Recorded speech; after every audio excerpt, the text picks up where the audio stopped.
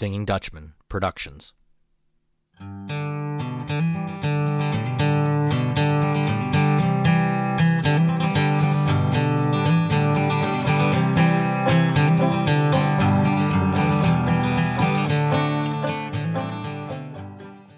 Hello and welcome to Doug's Front Porch, a podcast where I get to sit down with friends, old and new, and have honest conversations. Today I welcome Ryan Veltri to the front porch, a friend and a colleague, and I'm so glad that you said, you know what, Doug, let's do this. So welcome to the front porch, Ryan. Hey, thanks for having me, Doug. I really appreciate it. So before I always start each episode kind of the same way to give the audience a little bit of a background, but you tell us, if you would please, a little bit about, so where did you grow up and childhood stuff? Did you have siblings? What were you into as a kid? That type of stuff. Sure. I grew up in Sussex, New Jersey, which people are always like, oh, you live in Jersey, so you're a city kid. But I grew up in the Delaware Water Gap area. So highest point, New Jersey. And if you go straight, you hit New York State. If you make a left, you hit PA. So we grew up in an area that geographically looks really like Blockhaven, small town, a lot of farms. And then the Appalachian Mountains kind of sit on the top, which is really awesome. So 5 state parks, and we lived where High Point State Park was, which is the highest point in New Jersey.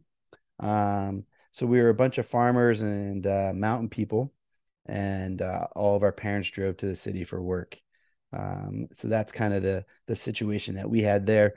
But it was a great community of people, real close-knit community, great people. Everybody kept an eye out for everybody. And it was a great place to grow up. I grew up with there was 5 kids, one girl who was the oldest, and then 4 boys with a single parent. So my mom raised us. My father had walked out on us when my youngest was born. So I was about 7. And my mom is a phenomenal lady. She's one of my best friends. She lives with me now. I don't know how we did that. But she raised 5 kids on her own and did a great job trying to keep us busy and keep us out of trouble. And pretty lucky. Can I ask you a follow-up question about that? So, Yeah. looking back on it now, I mean, at the time, I'm sure it was a different view than what you have now as an adult, as a parent yourself. How do you think your mom did it? That's a lot. 5 kids, single Yes. parent. What about her? So, what about her do you think really allowed her to do that? And then looking back on it now, what are the qualities and traits that you think you took away from that as you are now a dad? Yeah. She is one of the strongest willed people I know. She grew up in Brooklyn, and she credits that as, her being tough. She loved sports as a young girl, and really during that time they didn't allow girls to play. But she said if she would have been able to play, she would have been the greatest softball player of all time. She used to tell us stories about climbing into the Brooklyn Dodgers, okay, their stadium before, Yankees and Mets and everybody else, sneaking into their stadium to watch games. So, but she was tough. She was the mama bear. She took care of us. She didn't really allow people to talk about our situation and what we were going through, because back then it was, single family wasn't looked upon as anything that was, really proud. Hard work, dedication to family, lots of love, made you as a child, made me feel like I was important, and that I was special, and that when I needed her the most, she was there for me. And she would say, whoever needed me the most, that was who I put my attention to. So she was phenomenal back then. She was a cheerleader for us so she'd come to our soccer games and scream at referees, and she'd slam the mat and at tournaments, during wrestling days. But she just had a really special heart, and there are not too many people that could say that they dislike her, because she was a great person. Is a great person. Yeah, right. We're gonna come back to this topic, but you already talked about it a little bit. So, as a kid growing up, I take it you played soccer, huh? Yeah, that was my thing. So, what was it about that sport that drew you instead of Little League baseball or football or something else? Yeah, I don't know. I think it was because there were times it could be individual. I remember at 4 years old, there was a tryout across the street from my neighborhood, and at the local elementary school, and they said tryouts for soccer, come and play, and I fell in love with it. And whether I had a group of people around that wanted to play or it was by myself juggling in my front yard, there was always a soccer ball. Um, and I just loved it. I don't know why. I tried baseball, and I wrestled and I did some other things, but soccer for me was just kind of my outlet, and I put all my energy into it. And I really, really, I loved watching it. I loved going to practice. I loved playing it. I loved being by myself and, juggling. Um, I don't know. Yeah, sometimes you can't explain it, right? Sometimes it's something just talks to you in a certain way that other things don't, right? Um, so let's fast forward a little bit. You graduate high school and you end up making the trek to Lock Haven University. Can I ask you what brought you from northern New Jersey to central Pennsylvania? Well, my trip into college was a weird one. I wanted to go to Lock Haven, and I wanted to go anywhere outside of my area. And out of state was awesome for me. I thought that's great. I had unfortunately my mom didn't think it was a great idea because there was local colleges who were offering me a lot of money to come and play and offer me scholarships that I probably shouldn't have turned down. But as a kid growing up, I wanted to be a professional soccer player. I was nowhere near good enough to be a professional soccer player. I was lucky I could, I had a right foot and a left foot, but I was not good enough. But the idea of being that was always my goal. And so going on visits, being told things by coaches, you start to believe things. And unfortunately, I fell into a trap at first where I went to visit a school in Massachusetts. It was a small school, 3 exits down from New England Patriot Stadium. MLS was kind of getting a good start. And they say, well, New England Revolution will be around. You can try out for them. They'll come scout games, all these things to kind of lure you in. And so I bit the apple and I thought, this is great. I'm going to go. And I did. I tried out for New England Revolution, and there was probably 1,000 of us there, and I got a nice T-shirt for it, and that was a pat on the back. And I realized, yeah, this is not going to happen. Um, so Lock Haven was always on the radar. Lenny Long, probably one of the greatest coaches around, um, had brought his team to my high school for camps. He was good friends with my head coach Bill Bauer, and so they would come to us, or we would come up to Lock Haven, and you kind of fall into that as well. So I remember talking to Rob Thompson, who at the time was the assistant coach at Lock Haven, and I said I want to come there. He did everything he could, and then I wound up here in little Lock Haven, and I have not left. And it's been a great time being here, and playing for Lock Haven was probably one of my greatest um, achievements, I would say. That's awesome. So at some point in your career at LHU, when you weren't playing soccer, you had to decide on what you wanted to study. Did you go in declared, or did you go in undeclared, or Oh, how Doug, did I you? made it. It was a nightmare of what I did. So this also gets my mom's blood boiling. I went in to the first school I went to. It was called Dean College. I went in as a um, athletic trainer or sports management or some sort. I kind of messed around with that a little bit. I then changed it the second year I was there to sports management only. And then I changed to phys ed, health and phys ed, the second semester. I was just trying everything. And then when I transferred into the health and phys ed um, program here at Lock Haven. And prior to block your professional semester, I decided I was going to change my major once again. I had just finished playing and realized I did not want to be a health and phys ed teacher. I kind of figured I should probably make up my mind now what I want to do for the rest of my life. And special ed was always something that I really enjoyed, working with that population of kids. My mom had done that, so I had the experience in high school and working with those kids, and I really enjoyed it. And I thought, you know what, I did everything I could not to be special education teacher, but I think that's kind of my route. And that's I changed my major and put in some extra time and wound up graduating in it, and I think it was the best option. So that kind of transitions us into, so we worked together at the same high school, and actually we can rewind back to LHU days because we had a lot of mutual friends. Between Correct. I was really good friends with quite a number of the boys and girls soccer players, and I'm sure that we partied multiple times at the same parties and didn't necessarily get to know each other in that Right. sense the way that we do now. But we've been colleagues now for quite a number of years, and I mean, I don't want to talk too much shop, but I think it's important to talk a little bit of shop because I love hearing from other people's perspectives, especially those in the trenches, and trying to let people that listen to this podcast that have, their only experience of school is maybe when they were a student. And for some of those people, it's 20, 30 years ago, and so much has changed, and particularly in the field that you're in special ed. So let's just talk a little bit of shop, and then we'll move on to something else. But so you went in as a special ed, you were special ed major, you graduated with your special ed degree. At that point, did you have a desire to either specifically do elementary or high school or middle school, or were you like, I'll take whatever job I can get? Yeah, so my degree actually is no longer available. It was a K through 12. So they no longer do that. And so when I went through that program, I had access to all of those. So I did a placement in elementary, I did a middle school placement, I did a high school placement. And I liked them all. I mean, everyone I went into, I really, really enjoyed.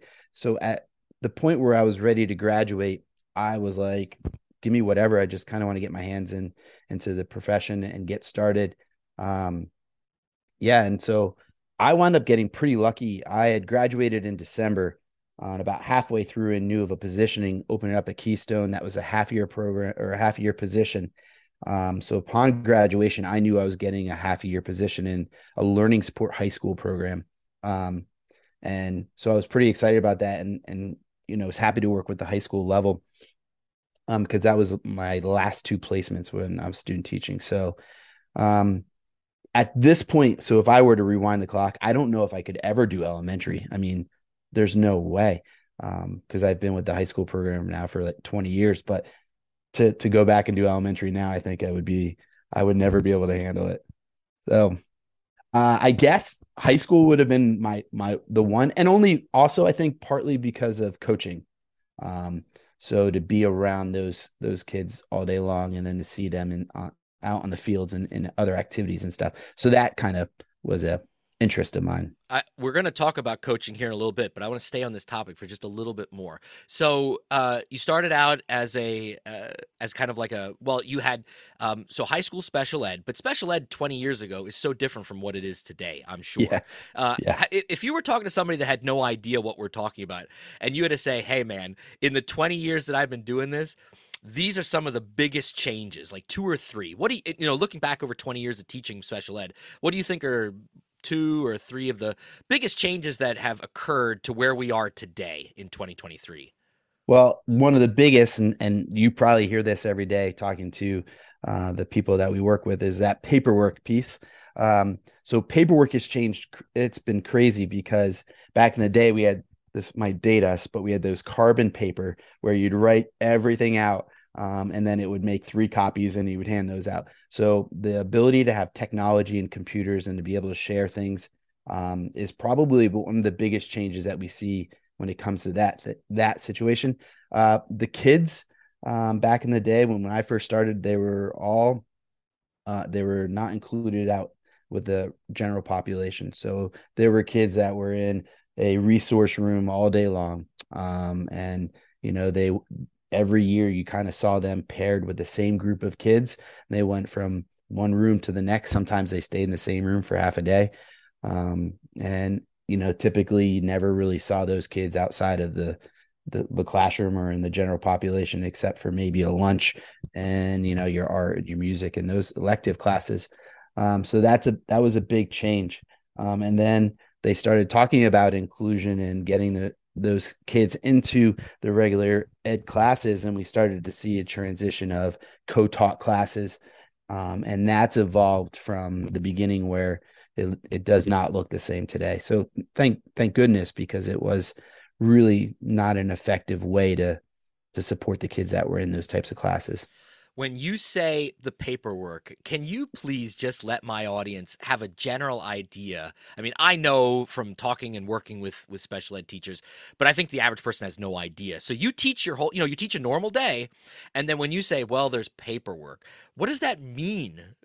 The paperwork is the extra added bonus of IEPs and NORUPs and packets for procedural safeguards and reevaluations and evaluation reports and documentation of the meetings and documentations of conversations with parents and documentation of conversations with kids and teachers and, check in, check out sheets and all of these things that, we're constantly writing things down, with the idea that it's supposed to support that individual kiddo.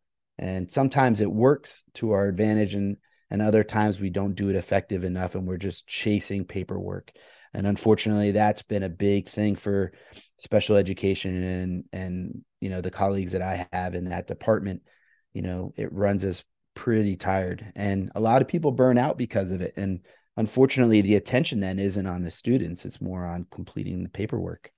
Can we take a minute too and talk about your current teaching situation? You Sure. currently have a classroom of how would you explain what you do to somebody that doesn't know anything about special ed jargon and all those acronyms that are out there?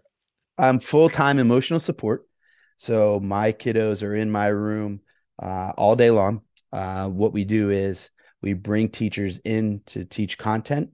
And really what the focus for our kids is, what we call positive relationships and creating positive relationships, finding as many positive opportunities as possible because the students have a lot of emotional needs, and that could be from their home life or situations that are occurring. Um, some would put them in a situation where they're the bad kids, but that's not always the case. They just have a lot of things going on, in their day to day that the general population of kids don't have, and the support that those kids have. So it's rough. It's not an easy day. Um, I've got a fantastic individual that works with me every day, Katie. She's phenomenal with the kids, and she's there all day with me. And I'm so very grateful for her and her work with those kiddos. But it's about building relationships, and But Ryan, I get all that, but I have to ask you from an honest perspective. You're working with some kids that if you ask them to pick up a pencil or, hey, how was your day? They could turn around and completely blow up on you and swear and call you every name under the sun.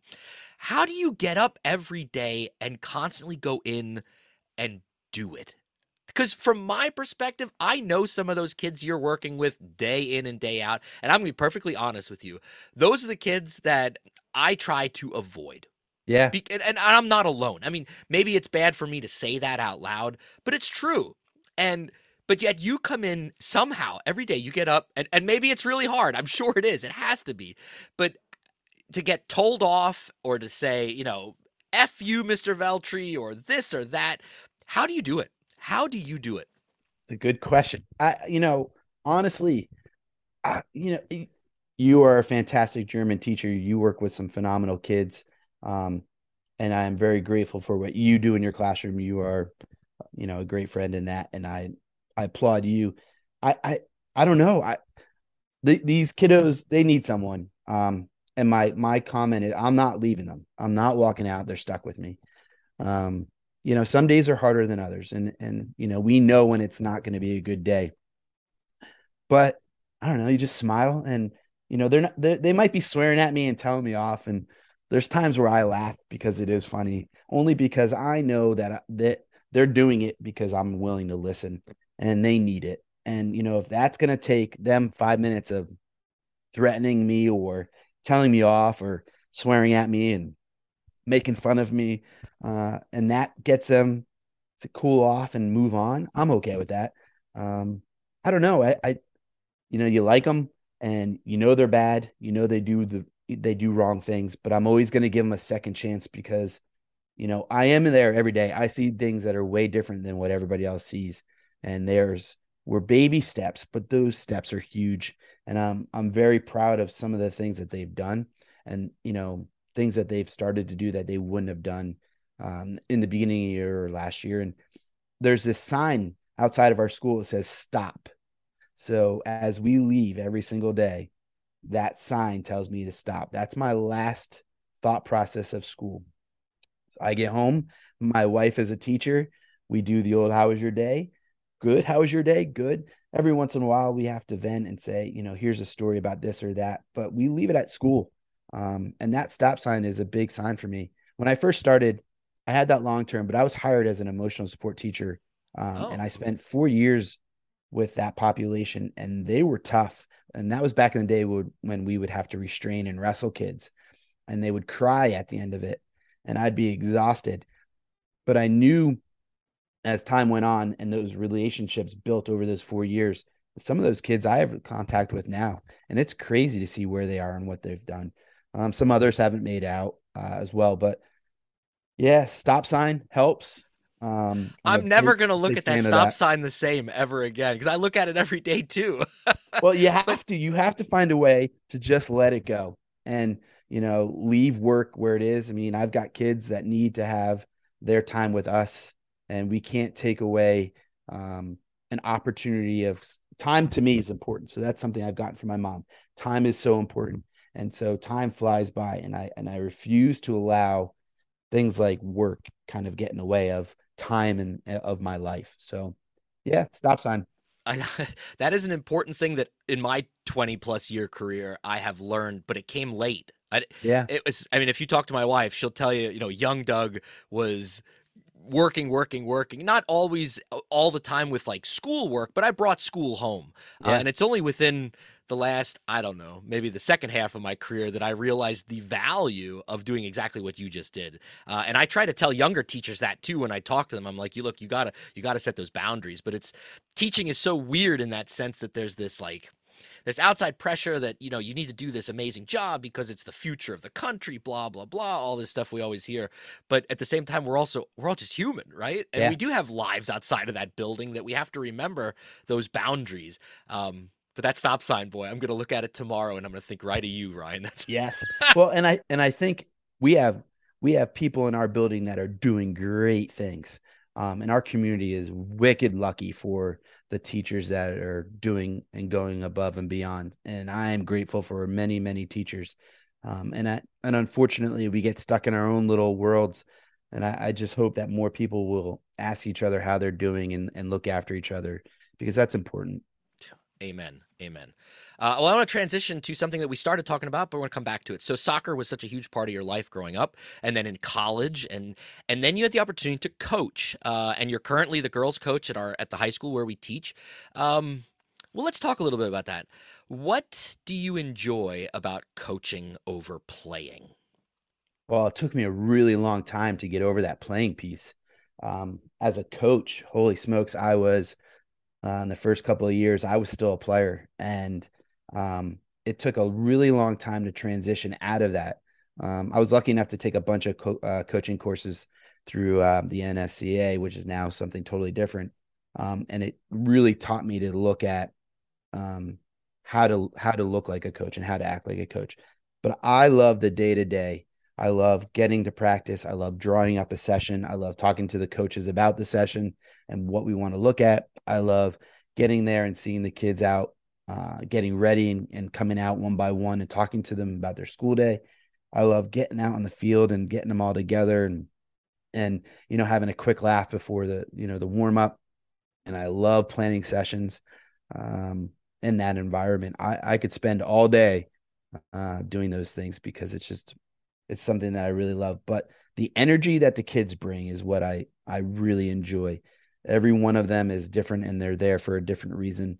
I always say soccer brought us together, but we're here and we become friends for whatever reason, and it's something really, really special.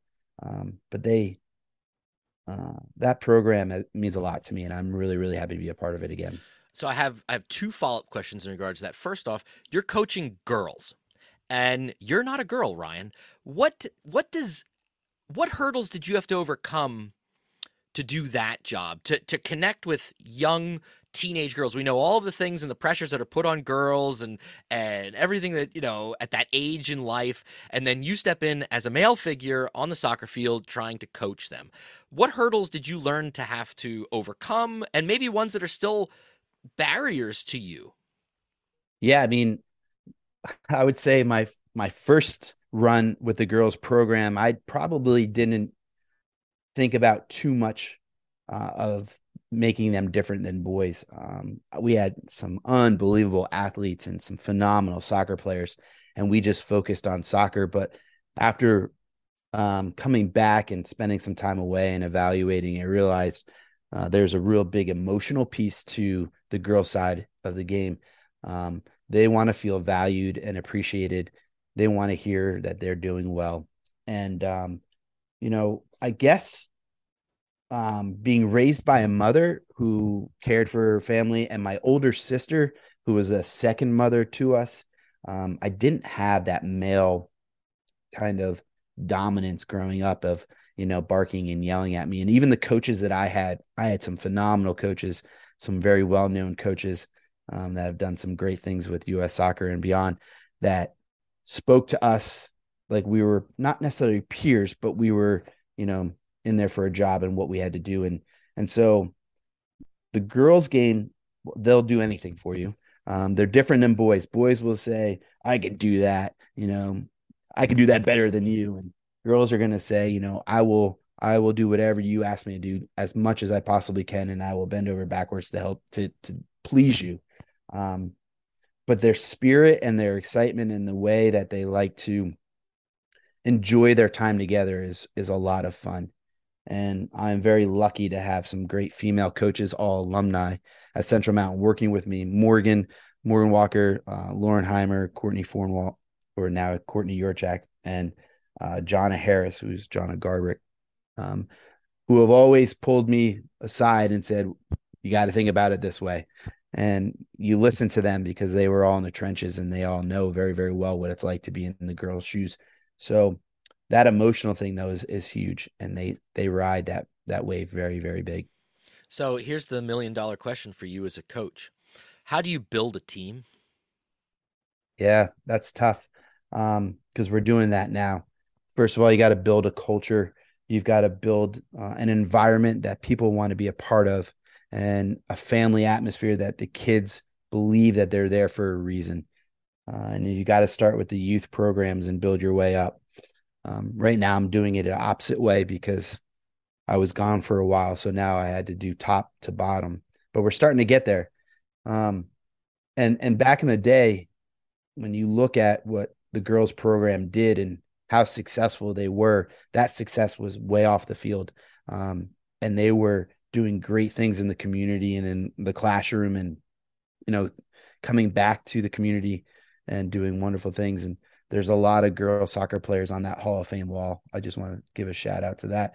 But you've got to build a community and you've got to create an atmosphere where they want to come and play, that they like to come and play, that they feel that they're supported and that you believe in them. And you've got to coach them the right way. You've got to treat them the right way.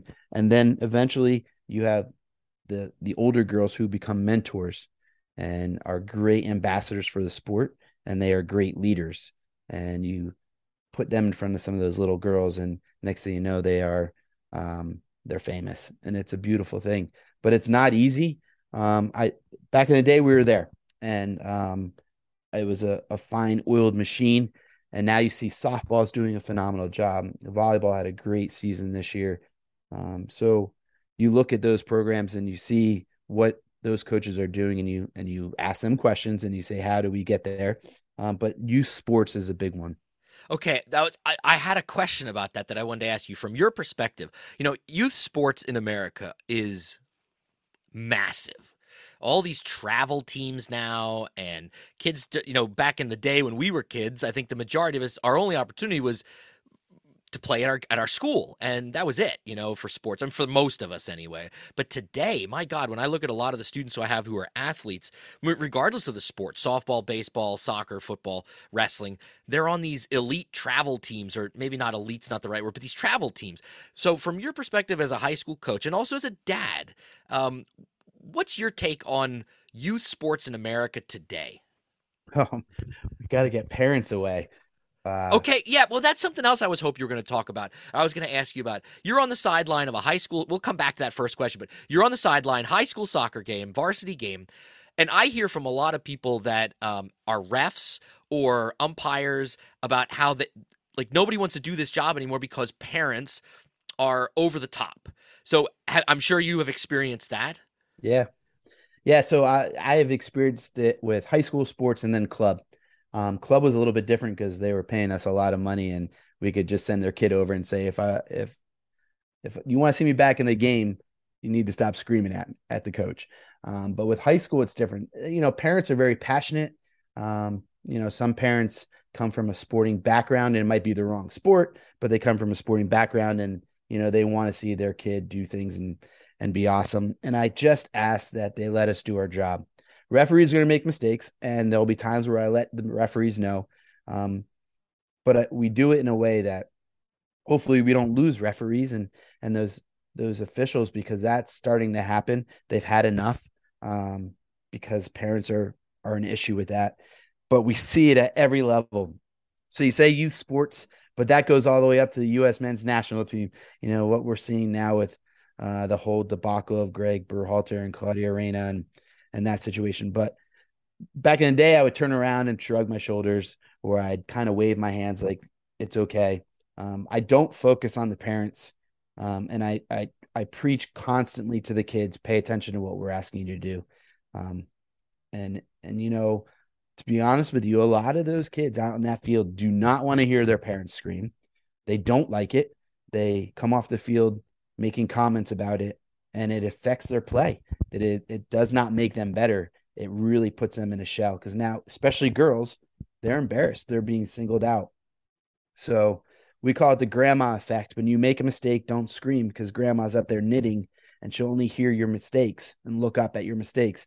So, parents aren't helping the situation. If a kid's having a bad game, that doesn't help when mom and dad are screaming or even yelling at the officials. It's embarrassing. It's tough. It is, and it seems like we're in this culture right now that's just the knee jerk reaction for youth sports as a whole. Well, professional sports too. I mean, I've gone to professional sporting events where the crowd were just complete jackasses. I mean, it's just like Yeah. I don't know. I'm hoping that we can kind of maybe turn that around. But just back to that one thing. Do you think it's good that we have kids so involved in youth sports like we do right now in our country? I think it's good and bad. I think um, from the aspect where they're getting training from people who are now professionals is awesome. Um, but when we put people in a bubble and say only play this sport and play this sport 6 or 7 days a week and travel here and be on a plane here and do that, I don't think we need it. Um, and I think it's taking kids away from free play and free sport. I know our kids aren't outside playing sports. They're inside playing video games or on their phones making TikToks and whatever else. But if we were to take away that some of that time where kids could go outside and play tag, baseball, kickball, whatever it is, ride a bike, go through the woods, that's also sport. That's helping their bodies do other things. And so, you know, I was a club coach, and I kind of am still, and I had a team that was very very involved, and we were traveling all over the place. Um, but I also wanted them to do other sports, and I wanted them to not lose sight of high school sports, because that's happening in soccer. You know, club teams that are now putting their kids into academies where they're playing all the time and they can't even play high school sports. I think that hurts our programs and it hurts our kids because they're not playing with their childhood friends. And there's nothing better than, playing with your high school buddies. So youth sports have changed, and I think it's more valued around money and building these these programs and these elitist groups that, we study it all the time. As a coach, I talk to all my coaching colleagues, and we look at all the stats and all the Twitter posts of, the U.S. men's national team. All the kids who made the youth team are all part of ODP or, the NPL or all these different things that they have out there. And it's not that mix. It can't all come from one group of people. So it's an ugly sight, and there's a lot of money involved, and we're not seeing at the highest levels, really in soccer at least, the capital gains of that. But who am I to say? No, well, I was curious for your. I mean, you're in the trenches. I was just curious your Yeah. thoughts on that because I'm not in those trenches, but yet I see it from the outside of the bubble looking in, and I've thought a lot about it, and like where it's going. And I don't know. I mean, I imagine this machine is so big, youth sports and these travel teams, that it's not. You don't see it changing, do you? No. And so here's my perspective. My daughter's playing club. I don't coach them, and I typically sit in a corner of the field, by myself or with my wife, or you know, typically by myself, and I don't say a word. Um, there's no coaching coming from me. I will not coach them in any way because their coaches are taking care of that, and I believe in them, and they're phenomenal. Um, and so all the other parents are all grouped together, and they're screaming things and saying to, my favorite is shoot it right when a kid's about to shoot it. And I said to my kids, if anybody ever did that to you, stop the ball, turn around and shrug your shoulders. Like, no, duh, I'm going to shoot it. Like, I don't need instruction from you. So I watch, and I enjoy watching my kids play a sport that I love. And then when they get in the car, I ask them if they had fun. Did you have fun? Did you enjoy your time? Is this worthwhile? And they say yes. And the only time I step in and give any type of comment is when they ask a question. Do you think I should have shot that? Or do you think I should have done this? And I always ask them, what were your options? What were you thinking at the time? And did you think you made the best choice? Cool. So I don't put much emphasis on coaching them outside of their sport, in that if they want to go downstairs, we're building a new facility in my basement, little turf, indoor arena. When they want to come down here and play, hey, we'll play. But um, no other coaching comes from me. And a lot of people say, you're crazy. Why don't you? Because I just like watching my kids, and they're not. I hope they don't listen to this, but they're not going to be professional soccer players. So, they just need to enjoy their time. And if they get the chance to play in college, that's phenomenal. And if not, there's under 40 leagues, and all those things are out there. So, but youth sports they're in trouble.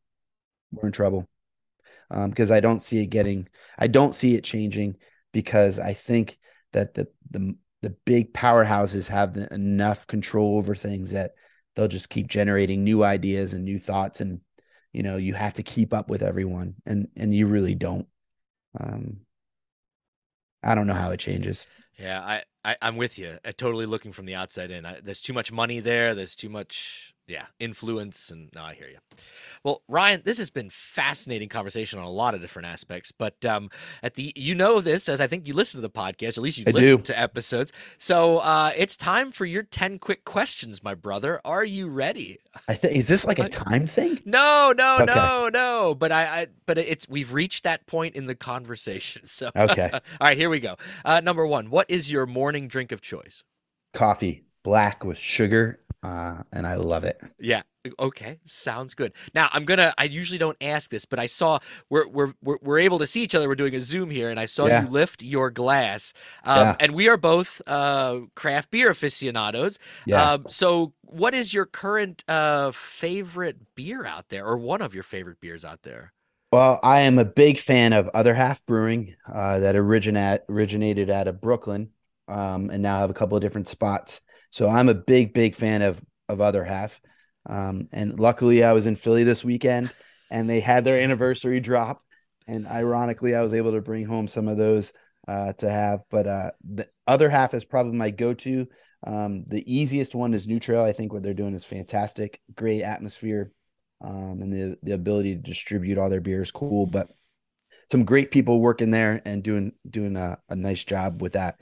But I do love chasing beer places, and we do spend I a lot of know. vacations going out for for beers. Beer is Well, important. I would like at some point to go on a beer chase with you. I think that would be a lot of fun. We'll have to make that happen sometime. Yes. As long as it's not just all IPAs, because I know you like your IPAs. But No, but I also love like great farmhouse ales. mm, I love saisons. I'm a big collector of those. There's some great places that I go to in Philly that I bring bottles back and I store them. And I'm a big red wine guy.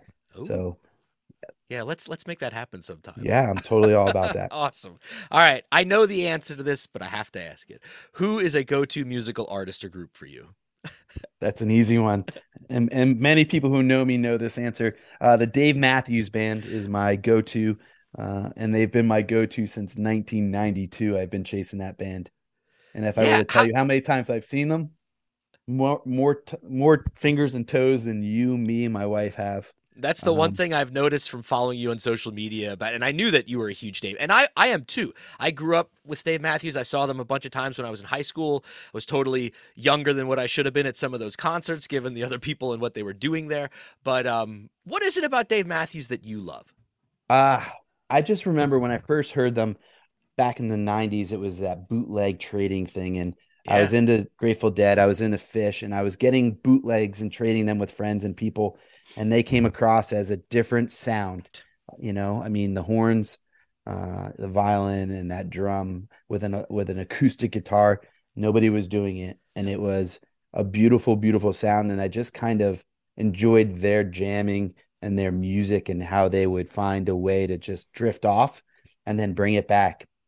And so every show is a different show. No one has repeated it. They haven't not repeated any show they've done. So it just became something that I always say he was going through points of his life that I could find a similarity to.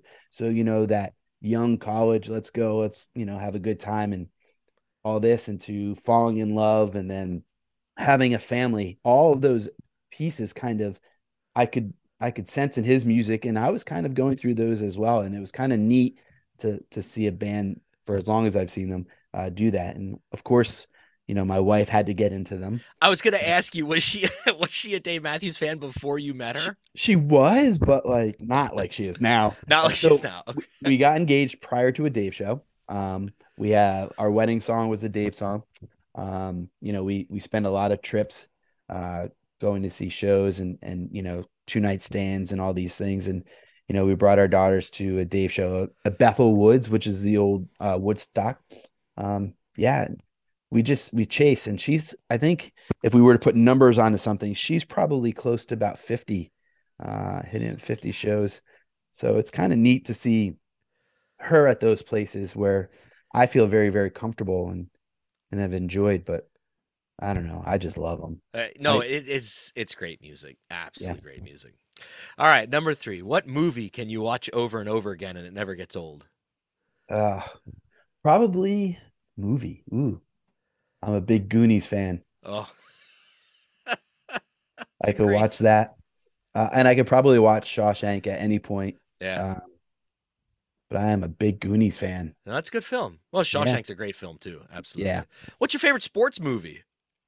My favorite sports movie. Oof, I don't know if I have one. Okay, yeah. Sports movie. Oh, I don't know. There hasn't really been a good soccer movie, has there? Not that I'm No, aware of. they're all rubbish. The documentaries are good, but Yeah. I don't know. I don't think I know of any Okay. that I No, really fair enough. watch. Fair enough. All right. What's the last thing that you read? Um, Fire and Slice is a book about pizza. I'm a big pizza fan, as you can tell from my physique between beer and pizza. But I have a pizza oven, and I am trying to perfect, um, making pizza. And so I kind of I get crazy. I get into something and I'm in it, and Yeah. then 2 years later I lose interest. But Yeah. um, yeah, pizza right now. I watch videos and YouTube, and That's awesome. yeah, I like pizza. So what's your go-to if I'm coming over and you said making a pizza? We're making pizza, all right, and you're coming over, so we'll have a beer. We'll have a little, yeah, let's do that. Let's have a little like saison, um, some type of Belgian maybe, and we'll make some pizza, a little Neapolitan. We'll make our own, and you can make whatever you want. I mean, that's the fun part about it is I have this oven that you make small pizzas and you can put anything on it. But I make my own sauce, and it is mozzarella, some basil, and that sauce, and That's oh, all you need. If you got good ingredients, man, that's all you need, right? it's unbelievable. Yeah, I'll sounds eat it every day. great. I could eat it every day. I'm that sick. Well, this is perfect because question number 5 is, what is your favorite pizza topping? Well, oh man. So can I cheat on this? I like Yeah, plain. yeah. I'm a plain pizza, and literally I could eat pizza every day. I ate it like 3 times this weekend.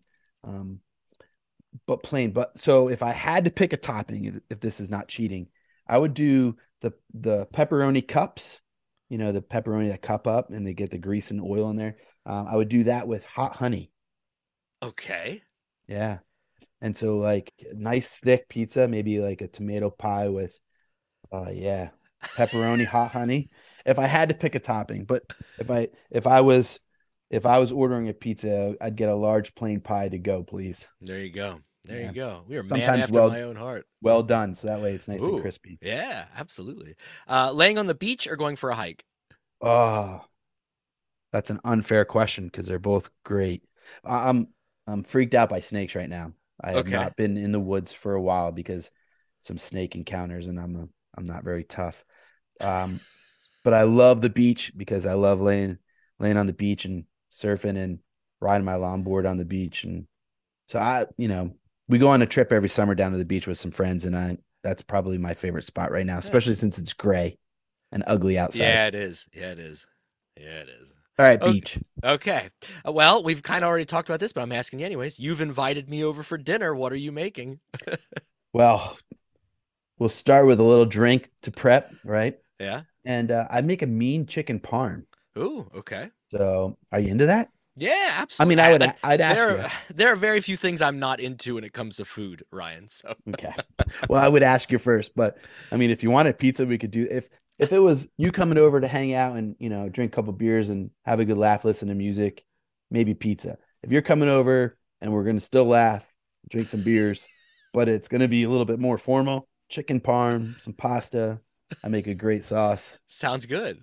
Yeah. Sounds really good. Come All over for right. the weekend. We can have Yeah, Friday, the whole. Saturday. Oh man, we should have done that during the World Cup when the World Cup was on. That would have been good fun. Okay, what is a dream vacation destination? Ooh, dream vacation destination. Uh I would I'm gonna cheat. I would love to take my kids around the US and hit all major parts of the US. There's some beautiful cities and some areas that we have not been in. I would love for them to see that in their lifetime. And I'd love to see that with them.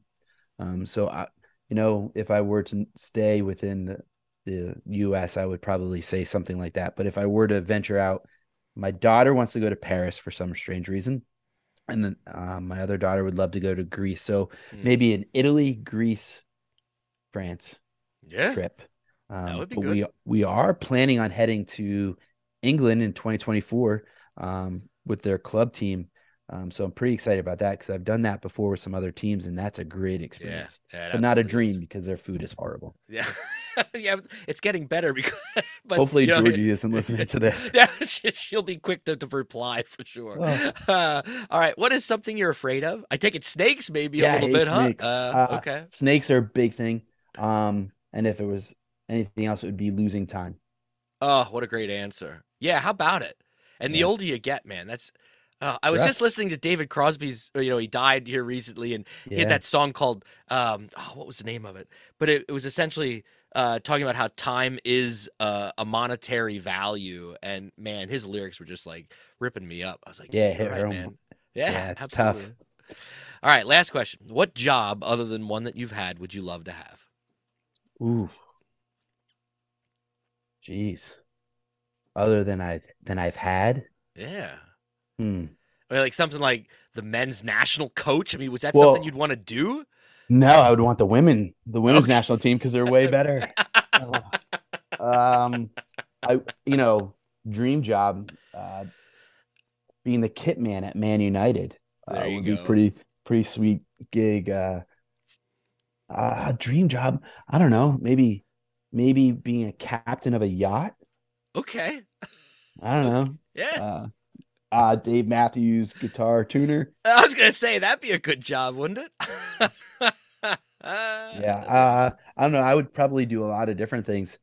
I never expected to be a teacher, so but maybe a German teacher. Oh yeah, that it's a great profession, and we need people right now. So that's awesome. Deal. Oh man, Ryan, it was such a pleasure getting to catch up with you, talk about things I've always wanted to talk to you about, never had the opportunity. Because, like you said, when we're at work, it's man, we don't get enough time to breathe, let alone have a Right. good laugh, right? Head down and go to it, right? Yeah, exactly right. But I want to thank you so much for coming up on the front porch and talking about some tough stuff. I mean, your job is not easy, and I wanted people to know that and hear it straight from you. And there's a lot of people like you out there in the educational profession that are doing great things. And I will say that I've had a lot of your soccer players in my classes. Some I had all 4 years go through German, and they are consistently, they've always been some of the nicest kids in our school. And I credit a lot of that to you outside of the classroom. So I wanted to say that to you. Yeah, thank you. I Looking back appreciate over the that. years, it truly is. I know when I have a girl soccer player in my class, I always do.